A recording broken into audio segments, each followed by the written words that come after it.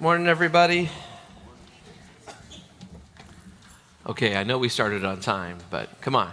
Good morning, everybody. Good morning. There you go. There you go. Suddenly I'm a junior high pastor. What happened? We're in John 6 today. We're in John 6. If you've got a copy of God's Word, open it to John 6. If you don't have a copy of God's Word, Perschbacher, could you give me a hand? Like some people don't have, I need to grab a couple Bibles. Some people, if you need a copy, just slip up your hand. My man Andy plays drums, distributes Bibles. He's intense. One. Anybody else? Yeah. Bible is to sermon what scuba gear is to deep sea diving. You're gonna need it to survive the next 40 minutes.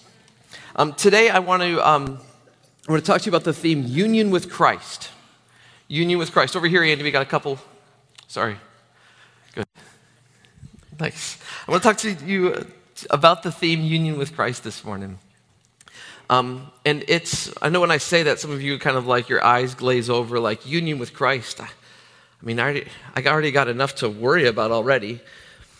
Let me talk to you about the overwhelming spiritual life, the overwhelming Christian life. Because when you first come to Christ, what you have is you got salvation, and it's such good news, isn't it? You're saved. How many people remember the day, the time where you came to know Christ? Such good news. You have salvation. Yes. But the overwhelming spiritual life says that the next, after a minute you get, okay, well, with salvation comes a new identity in Christ. You got salvation, you got a new identity in Christ. Okay, that's pretty great. Oh, that's pretty great. But then the problem is, the next thing that comes, okay, you need to start reading your Bible. Do you know that? You got to study God's Word. Have you heard? Do you know that? You got to study God's Word, and you got to memorize it, okay? You can't just read it and just know it like some Bible fathead. You got to get it in your heart, okay? So that's all salvation, new identity, study the Bible, scripture memory, and, spiritual gifts. Spiritual gifts are important. You got spiritual gifts, you got to carry them like that's part of who you are, your spiritual, the overwhelming Christian life. Because the next thing that you get, all right, well, new life. You've got new life in Christ, that's part of that. That's important. Oh boy. Now, church membership. That got dark. Church membership, and I got tithing. I got tithing here. Tithing is important. Then I've got, next thing I've got is, accountability. So you're going to need to get into a house church or a life transformation group. You got to get small groups are just like a key part. If I pick up accountability, I'm going to drop spiritual gifts. The overwhelming spiritual life. The overwhelming Christian life. I didn't even get to social justice. I didn't get to adoption. I didn't get to Abba's answer. I didn't get to a lot of things. And already, I feel full. And do you know this feeling? Is this how your spiritual life feels? Is this how your Christian life feels? Like it's another thing. It's another thing. This morning, I proclaim union with Christ. Union with Christ. You want some help holding all of that? Union with Christ. This is going to make no sense on the MP3 when people listen to it online. So I've been holding cans of soda, and now I promise it was important, okay? Sorry. My dad's pretty much the only person who listens to me online, so hi, Dad. Today, our passage talks about the importance of union with Christ, how it works, what it's about. It's in John 6. It's going to be verses 25 through 41. And in this passage, Jesus is doing something that he often does. He's done something really incredible, and now he's trying to explain it. Sometimes he'll teach something really incredible, then he's got to go back and explain it. Here I'm thinking about like Matthew 13, where Jesus tells the parable of the sower. And then later on, he's like, okay, I got to explain that one to you guys. You guys didn't get it. Okay, here's what's happening. Our passage today, John 6, 25 through 41, is Jesus explaining the miracle of the feeding of the 5,000. Okay, that's what happened at the beginning of the chapter. Jesus has fed 5,000 people. So let's just take a minute and let's go over just, a little Bible 101 on Jesus feeding the 5,000 so we can understand what he's about to explain to us. Because growing up in church world, I don't know about you, but when I heard Jesus feed the 5,000 part, it was always about the little boy with the lunch. Maybe because I was little and I had a lunch pail that really like resonated with me. So if I remember correctly, which I don't, feeding the 5,000 means bring what you have, use what you got. That's the message of feeding the 5,000. Even if you have a little, just use what you've got. Okay, well that couldn't be further from the truth for the story of the feeding of the 5,000, all right? Take a peek with me, look in John 6, look in verse 4 for the key for what this is about. Okay, look, John 6, verse 4, now the Passover, the feast of the Jews was at hand. Jesus, in a really amazing way, is going to be, the musician term is riffing. He's going to be riffing on this Old Testament story, on the Old Testament Moses story about the Passover. It's amazing. Earlier in John 5, he's been kind of riffing on the Sabbath. During the Sabbath, he's kind of like talking about it. Now it's on the Passover. Jesus is going to be talking about Moses and the story of the Passover and how Jesus comes to fulfill all of those pictures. It's an amazing story. So think about it. Think Moses for a second, and now think the feeding of the 5,000. Jesus goes up on a mountain and gives God's word to the people. Sound familiar? Does that sound Moses-y? 2, the people are hungry, and Jesus provides supernatural food. Does that sound kind of Moses-esque? I got to figure out the right way to say that. I'm going to stick with Moses-y the whole time. And then at the end, there's 12 baskets. Remember, there's 12 baskets. 12 baskets, 12. Are you kind of seeing how that sounds Old Testament-ish? Now the people get it. Look, they say verse 14. This is 6:14. The people see the signs. When the people saw the sign that he had done, they said, "This is indeed the prophet who has come into the world." Now what's that? That's talking about the prophecy in Deuteronomy 18 where Moses said, "One day after me, God will send another prophet like me. Listen to him." So the people are seeing what Jesus is doing and they get it. They're like, it's the new Moses. And so what do? They take the prophet, verse 15, and they want to make him king. He says no. We'll talk about that in a minute. He's not done, though. Jesus has a whole nother section of ways that he's going to riff on this theme. Now he takes his people, his 12, and he sends them across a sea. That rhymes with a great Moses story, the Red Sea, remember? How does the sea get parted? There's a strong wind in Exodus 13 that parts the sea. Well, now there's a strong wind, and they're in trouble.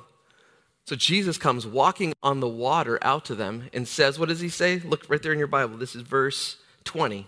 What does Jesus say to the disciples there in the boat? What does he say? He says, "It is I." Now, if you could see the Greek on that, here's the exact words he says. He says, "Ego eimi." He says, "I am." Sound familiar?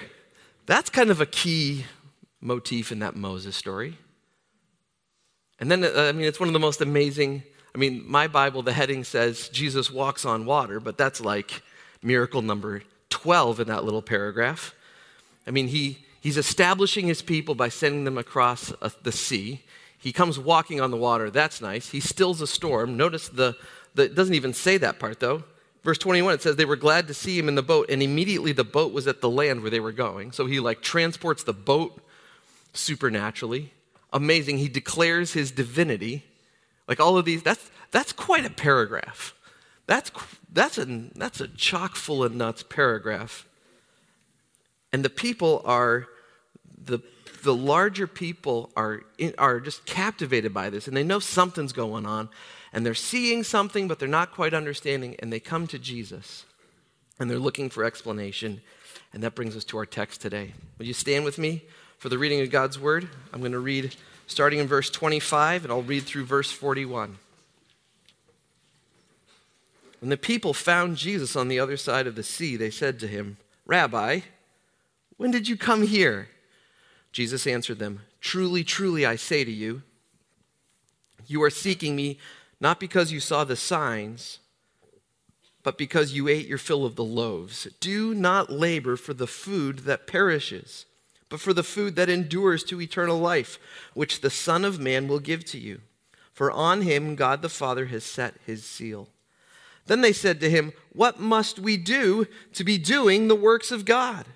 Jesus answered them, "This is the work of God, that you believe in him whom he has sent." So they said to him, "Then what sign do you do, that we may see and believe you? What work do you perform? Our fathers ate the manna in the wilderness, as it was written, he gave them bread from heaven to eat." Jesus then said to them, "Truly, truly, I say to you, it was not Moses who gave you the bread from heaven, but my Father gives you the true bread from heaven. For the bread of God is he who comes down from heaven and gives life to the world." They said to him, "Sir, give us this bread always." Jesus said to them, "I am the bread of life.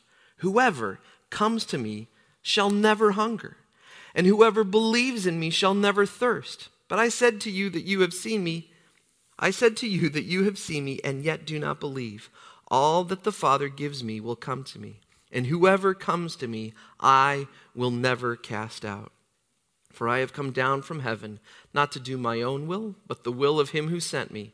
And this is the will of him who sent me, that I should lose nothing of all that he has given me, but raise it up on the last day. For this is the will of my Father, that everyone who looks on the Son and believes in him should have eternal life, and I will raise him up on the last day."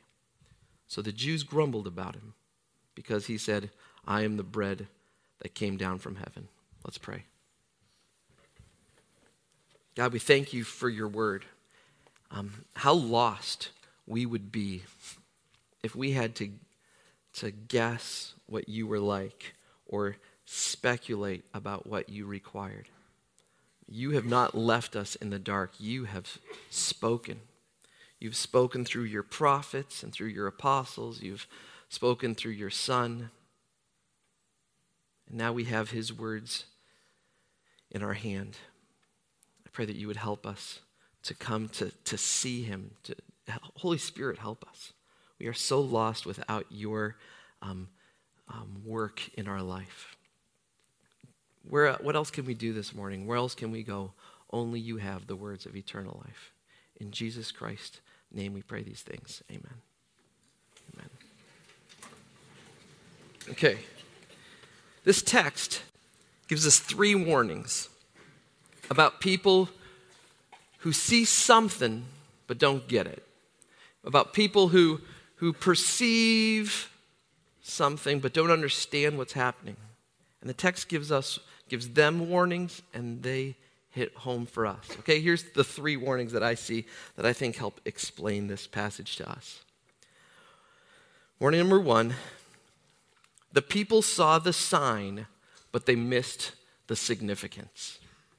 The people saw the sign, but they missed the significance. How many of you have ever made the drive from Chicago to Grand Rapids? From Chicago to Grand Rapids. You are too young. You were in the car when that drive was made. Okay, I believe that. I believe that. Okay. Whew. You're 9. Okay, good. If you've made that drive, then you know the quaint charm of Gary, Indiana. Gary, Indiana is the source of great terror for my wife and I. We, early in our marriage, had to make a stop in Gary to fill up on some gas in a story that we will never repeat. One time we were driving through Gary, Indiana, and one of my boys said, "Daddy, is this Mordor?"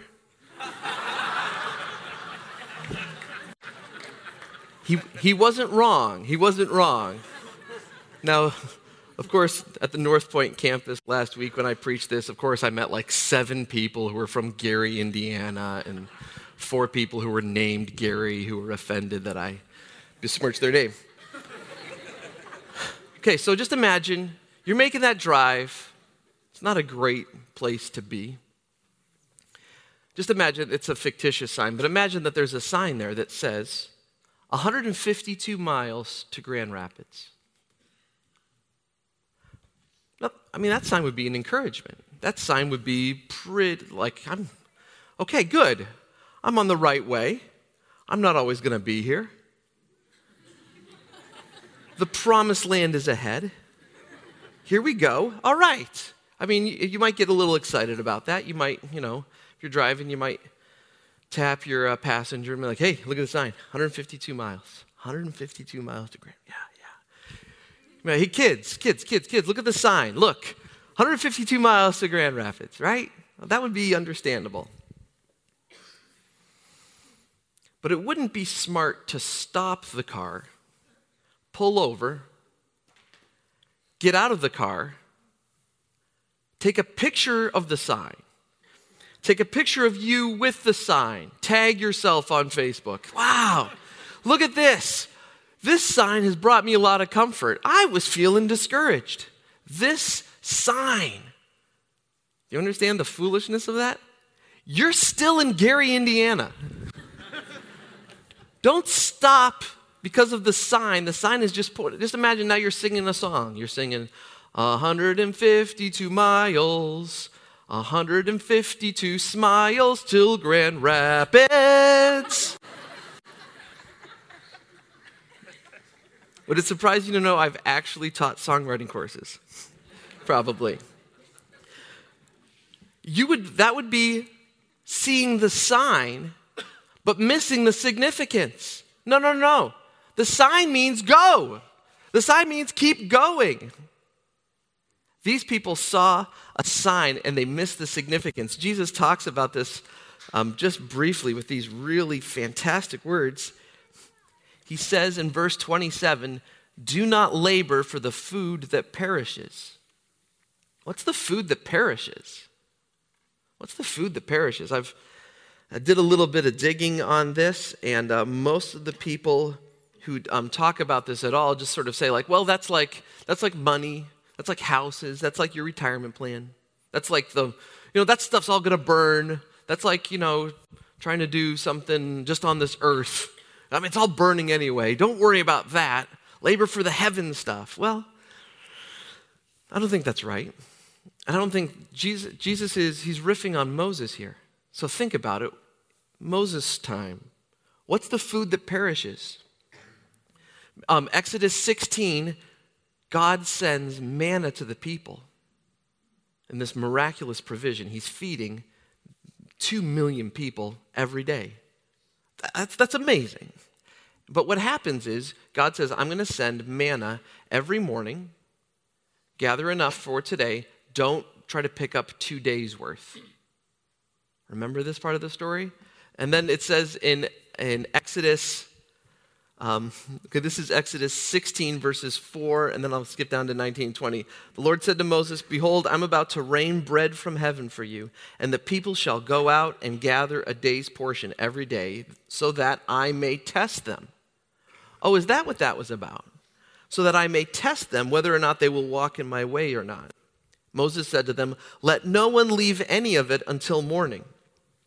But they didn't listen to Moses. Some left part of it until the morning, and it bred worms and stank.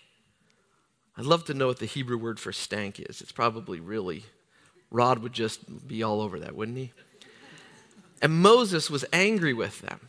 So listen, here's the bread that perishes. It's taking God's things without true faith in God. God says, look, I'll give you bread every morning. And you're like, well, there's bread for today. Maybe you will, maybe you won't. I need maybe 3 days worth just in case this whole bread shows up from heaven thing doesn't exactly work tomorrow. I'm not sure if I believe you. That's the bread that spoils. It's receiving God's provision without faith in him. It's grabbing that sign without understanding its significance. And that's what the people did. The people saw the sign, but they missed the significance. Because, signs, they signify, right? Let me say that a different way. They signify something, and that we need to recognize what are these things pointing to and not get caught up on them. Second warning. This is seen in verse 14, but implications throughout the rest of the chapter. The people see the prophet, but they miss the priest. The people see the prophet, but they miss the priest.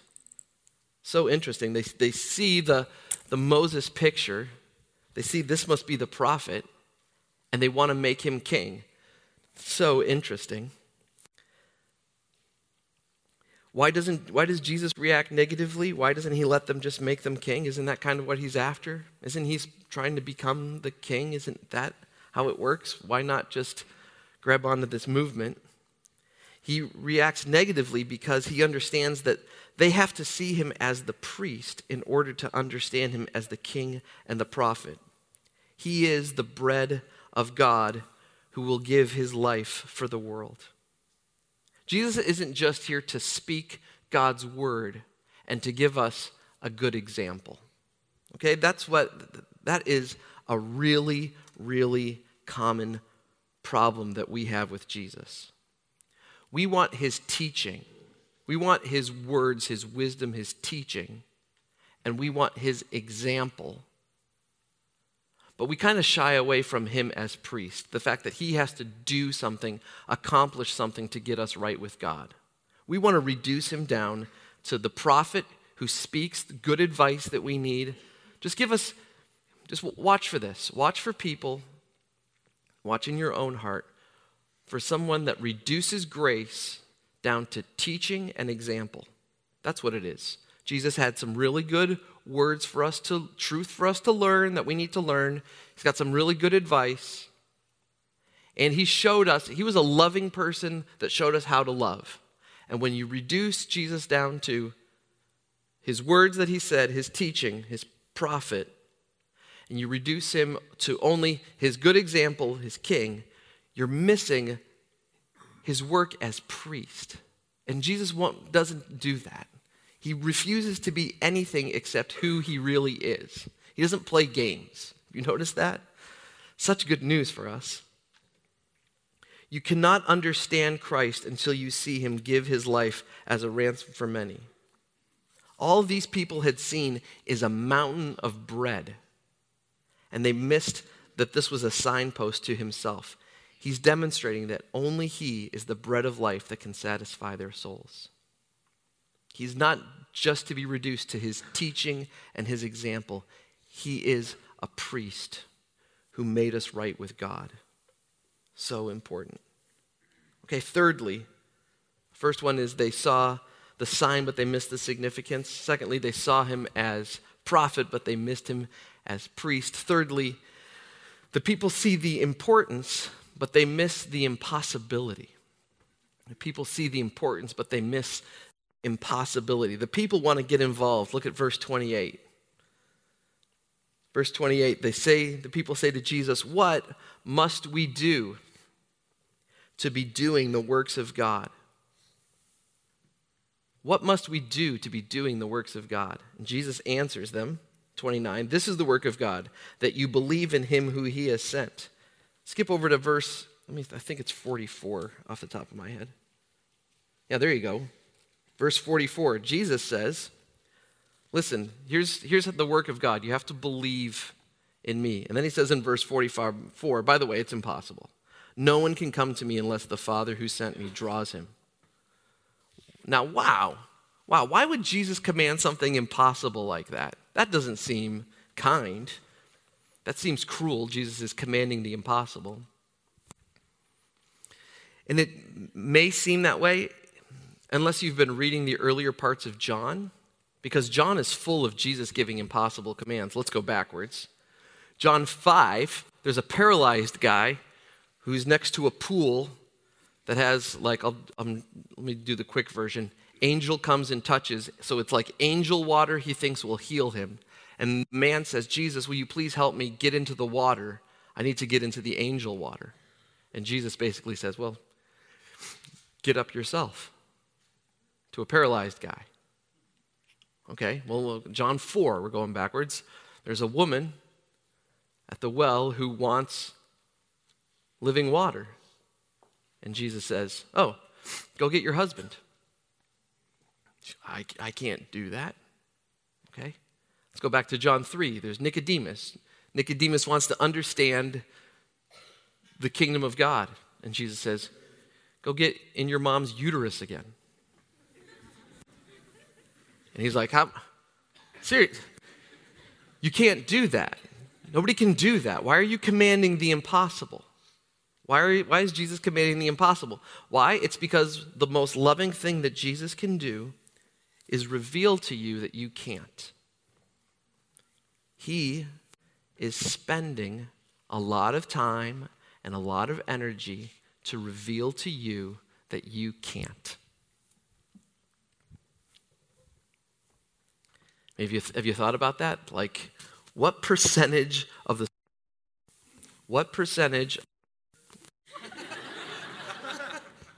check. I'm so worried about, it's on futility, right? What a great illustration. I wish I would have thought of that. What percentage of life circumstances are trying to show you that you can't? I'm going to say about 100.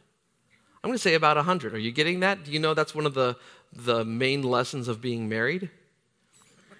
Because she's mailing that to you in triplicate right now, okay? You can't.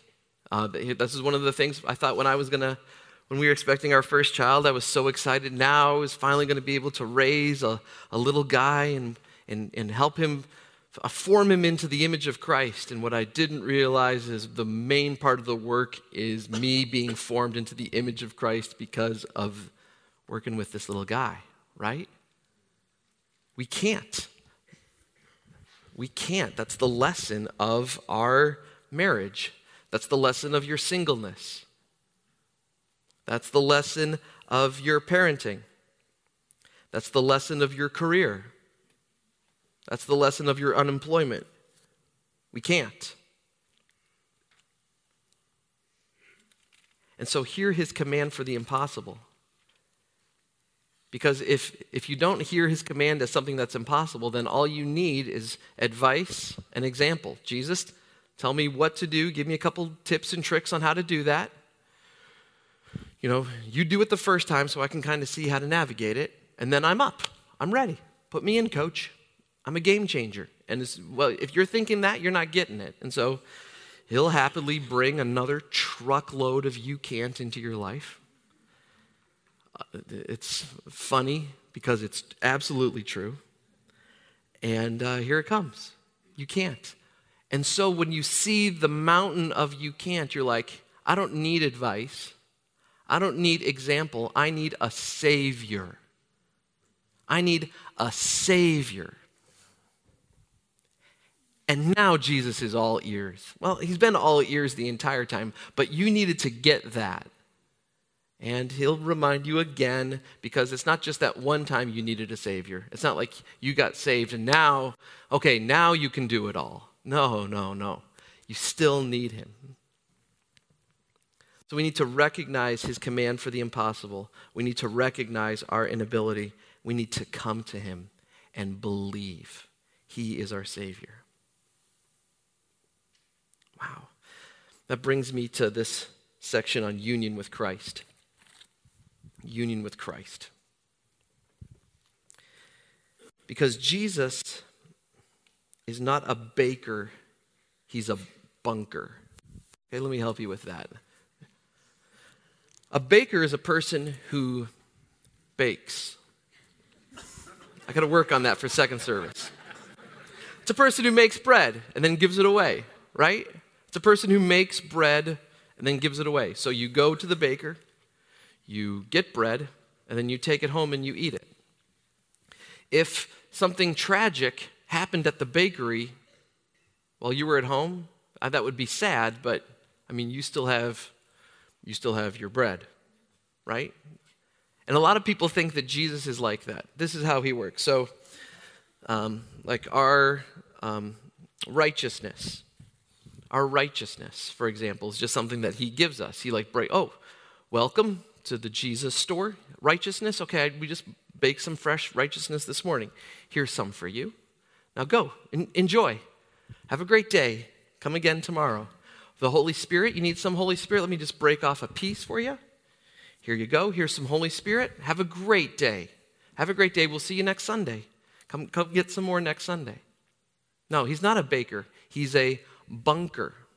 A bunker is something different than a baker. A bunker is something that you only get the benefits of when you are inside of it. If you purchased a bunker, you have the receipt. It is not helping you until you are inside of the bunker. Someone attacks you, I don't turn to my wife and don't worry, honey, I bought a bunker. We should be fine. No, unless you are in the bunker, you have none of its benefits. This is what Jesus is like. So why do we have righteousness? It's because we have his righteousness, not a righteousness of our own, but that comes from works. We have righteousness that comes from faith. We actually have, just get this, we have his righteousness, not some generic, hey, you did a good job today, here's some righteousness. No, you actually have the righteousness of Christ is yours because you're in him. Okay, now the Holy Spirit.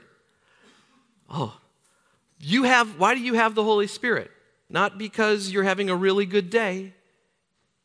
Not because you've made a couple of wise decisions and now he's okay to live inside of you, but later he'll leave because I have some friends that have that mentality. Here's some wonderful freedom for you. You have the Holy Spirit because Jesus has the Holy Spirit. And because you're inside of him, you have all of his benefits because you're inside of Christ. You have the Holy Spirit because you're in the bunker. Because you're in Christ, you have all of Christ's benefits. What a glorious truth. So, union with Christ gives us 3 protections. This is going to form the last little bit of the message this morning. Union with Christ protects us from viewing the benefits of Christ apart from the person of Christ. It protects us from that. It protects us from seeing the good things in our lives as separate from Jesus. Just imagine this summer, this is true, my grandfather passed away this summer, and he's a great godly man. I think I've talked about him a couple times, and I'll talk about him a bunch of times more. But at a funeral, you hear all sorts of nonsense. You hear all sorts of nonsense at a funeral. And as somebody who's getting a master's degree in systematic theology, I think the Lord puts me in those scenarios just to drive me a little crazy. But you hear things like, my grandpa had club feet, and he loved baseball. And so, of course, you just heard well, Walter's got no club feet now. He's running up and down right field today. You're like, wow. Well, rainy day during the wake. Well, there's sunshine where he is. Huh? Do you see heaven as a place with plenty of time for leisure activities? Where there's no sadness, where there's no lack, where there's no disasters, where there's no conflict, where there's plenty of great food? Or do you see it as a place where you're with Christ? Because if you would be satisfied with a heaven that would have your favorite sports, your favorite weather, your favorite climate, your favorite people, and not Jesus, that is really not good. Do you understand? Don't view the benefits of salvation apart from the person of Jesus Christ. So union with Christ protects us and helps us see how these are connected. Secondly, union with Christ protects us from isolation. It protects us from isolation because our union with Christ, good news, unites us to each other. So all of the people that you know who love Jesus but hate the church, they do not understand the actual essence of salvation. People who say, I connect better with God when I'm golfing, must golf better than I do. Or I connect better with God just in nature. Listen, I connect better with him when I just see stars. When I see stars, I connect with God better than I do with a group of people. Well, that's someone who understands Jesus as a baker. Like, here, we now have a relationship, the two of us. We're good. That's not how it works. When you're united with Christ, guess what? So is everyone else. So you're actually now united with each other. We're actually united with each other. So church unity is not something for us to achieve. It's something for us to act like, but it's not something for us to work for. We have it. We are united. We as a church, we are united. Why? Because we're united with Christ, we're united to each other. So sometimes we don't act like what we are, but we really are united to each other. And union with Christ protects us from isolation. We are all united to Christ. Thirdly, union with Christ protects us from inactivity. So this is, that would have been clever. I just thought of this just now, the third time I've preached this sermon. I should have had all the social justice ones be Mountain Dew. Mountain, D. Okay, fine, I won't use that the next service. Fine, with that response. But listen, when we're united with Christ, social justice isn't that extra thing that we try to tag on if we have time. Why? Because we're united to an active Savior. We're not trying to bring, we're not trying to be the Savior to this situation. We're united to the Savior. So it protects us from inactivity, and it also protects us from our attempts to be the Savior. I just want to take a second and talk about a phrase that I've heard from some really great people that I'm just a little skeptical of this phrase, which is incarnational ministry. Incarnational ministry. Remember how Jesus left heaven to come down to a sinful world and minister? That's what we're going to do by leaving the heaven of Grand Rapids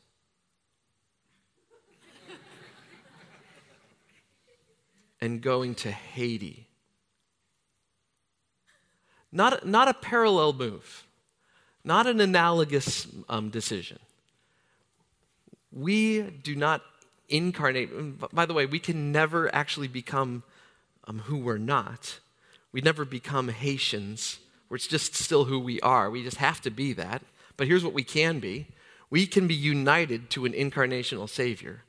We're united to Him. So now it's not our presence that's redemptive. It's His. We don't have to be that person that's trying to save this group of people. We're united to the person who is, but we're not Him. Does that make sense? Such a helpful protection for us. We're united to the incarnated Savior. We're not the first Adam, thank God. We're not the second Adam, that's Jesus. And we don't have to try to be the third Adam. It changes us from being messiahs to witnesses. We can be witnesses for Christ. We can look, see this? I'm pointing. I am the sign that says, I'm still Gary, Indiana. But look at that. Look at Christ. Look at Him. He is the answer for these things. I'm here.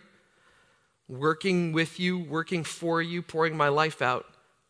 But look at him. Look at him. That's what our lives are called to be. So this morning, we want to conclude our service with a time of communion.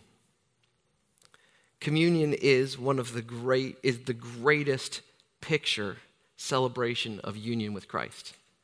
Similar, next week we'll be doing baptism. Baptism is showing our union with Christ. This is one of the reasons why we immerse people in baptism. If you want to have that argument, go ahead. I'll be having some fun somewhere else. But the reason why we celebrate baptism by immersion is because it's picturing we're united to him in his death. Jesus died for us, but we also died with him.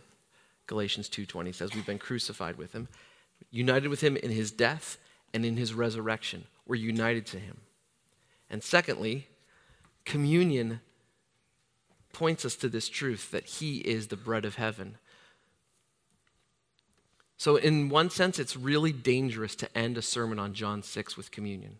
Because the danger is that you see the sign, but you miss the significance. John 6 is not about communion. Communion is about the truth of John 6, that Jesus Christ is the bread from heaven. There's a verse in John 6 that people often get tripped on. This is verse 51 through about 56. Let me just read that to you and help us understand, use this as a transition into communion. Jesus says, I am the living bread that came down from heaven. If anyone eats of this bread, he will live forever. And the bread that I will give for the life of the world is my flesh. The Jews disputed among themselves, saying, how can this man give us his flesh to eat? Missed the significance. So Jesus said to them, truly, truly, I say to you, unless you eat the flesh of the Son of Man and drink his blood, you have no life in you.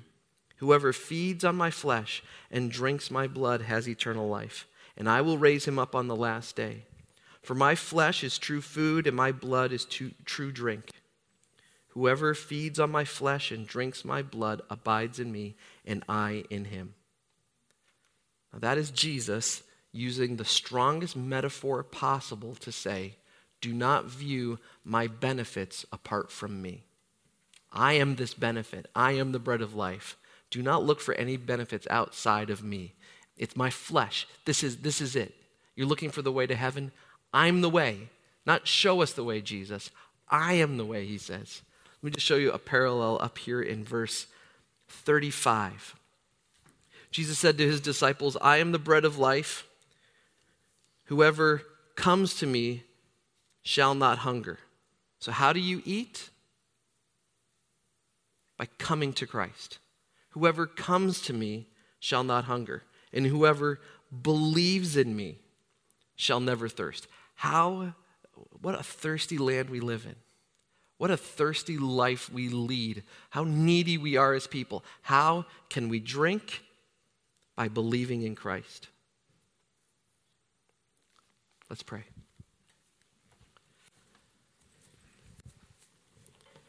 God, I pray that you would help us today.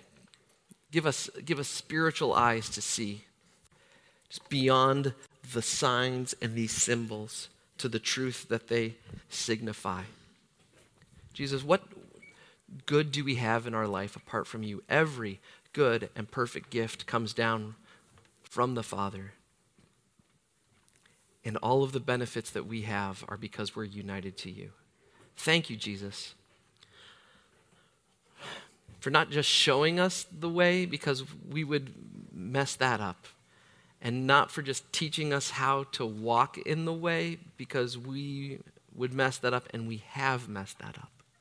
Thank you, Jesus, great shepherd of the sheep, for caring for us and for coming to die for us, for dying in our place and uniting us to you.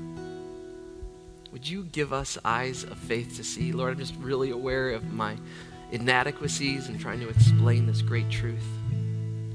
I pray that this picture of your body and your blood would make clear this supernatural truth. We love you and we need you. Help us to have eyes of faith to see you today. In your name we pray, Jesus.